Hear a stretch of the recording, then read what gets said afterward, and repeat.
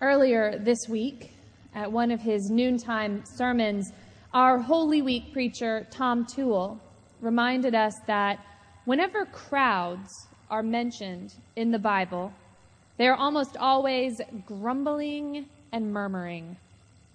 Crowds in the Gospels seem to be synonymous with discontent. And our Good Friday reading from the Passion according to Luke is no exception. In this reading, a retelling of the trials of Jesus before Pilate and Herod, the crowd is an assembly of the elders and the people, those who have brought Jesus to trial. And their grumbling is murderous. This crowd claims that Jesus is perverting their nation with his healing and his teaching. And only a few days after Jesus has exhorted them to render unto Caesar that which is Caesar's, the crowd claims that he is forbidding them to pay taxes.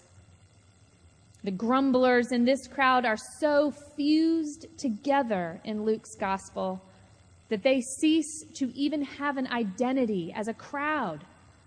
After their initial identification, they are simply referred to as they. They brought him. They said. They began to accuse him. They were insistent.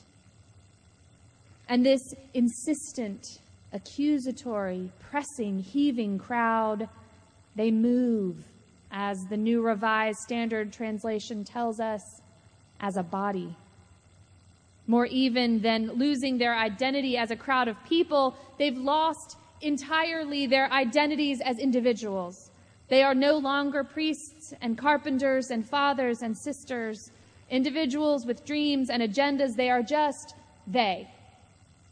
Grumbling, murmuring body, hell-bent on seeing blood for a transgression they'd long forgotten the root of. They were the very definition of mob mentality.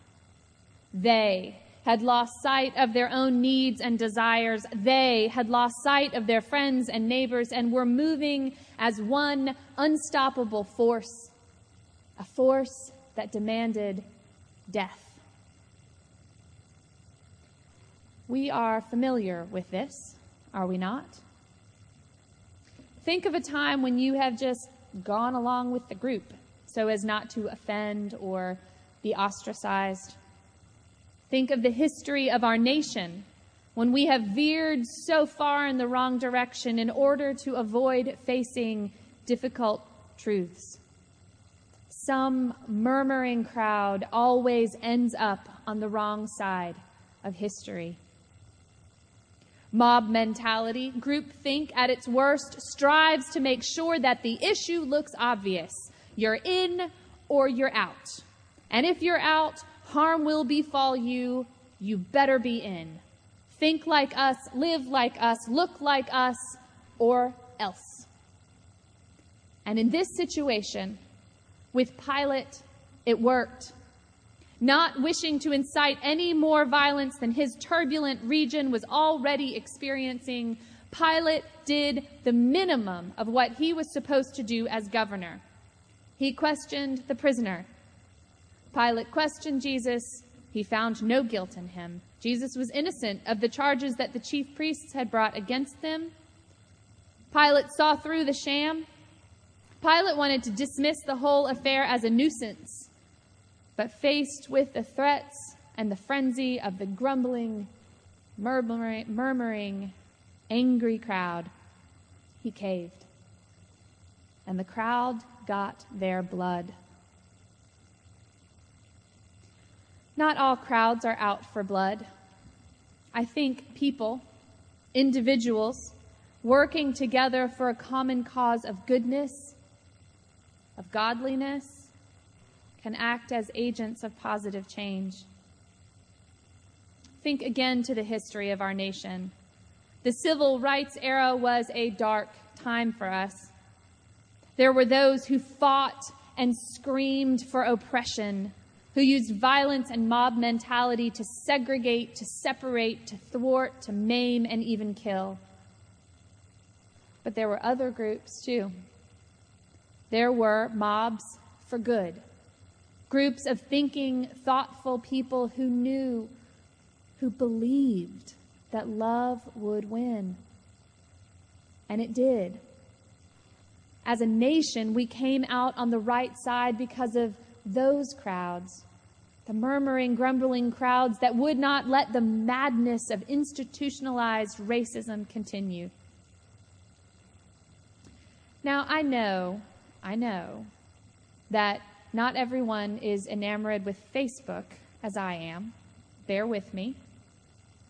But I recently had an experience of groupthink that gave me some hope.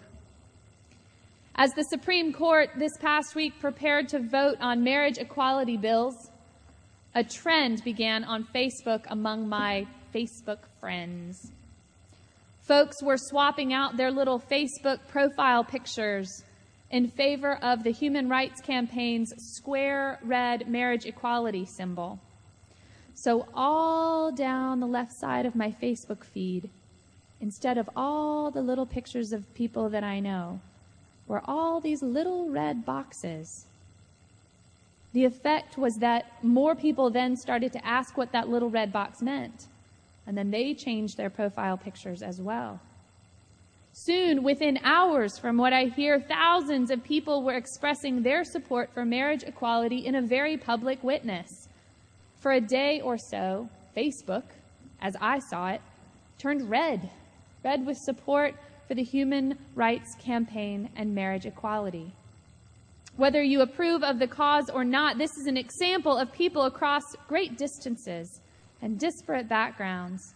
They're expressing their singular support for a cause they believe to be right.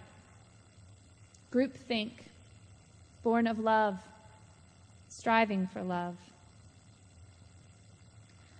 Unlike the great they who screamed for Jesus' blood, we can work together.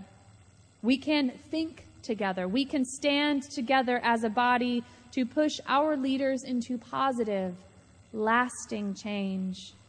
We can push one another into love. We can together draw the kingdom of God nearer. We are not called to lose our identities to the angry mob. We are not called to forget who we are, what we do, or who we hold dear. We are called by God to be fully and totally who we are, with integrity, not just a faceless little bit of they. The lesson of the assembled, grumbling crowd is that we have choices. We can work together to make change in the world, or we can give ourselves over to bloodlust and madness. For what are you murmuring and grumbling? For what are you allowing yourself to think as a group? Will you be a part of the crowd that thrives on the weak-mindedness of its faceless members, the crowd that calls for and receives death? Or will you join the body of those who rely on the strength of God to work for life, for love, for thriving?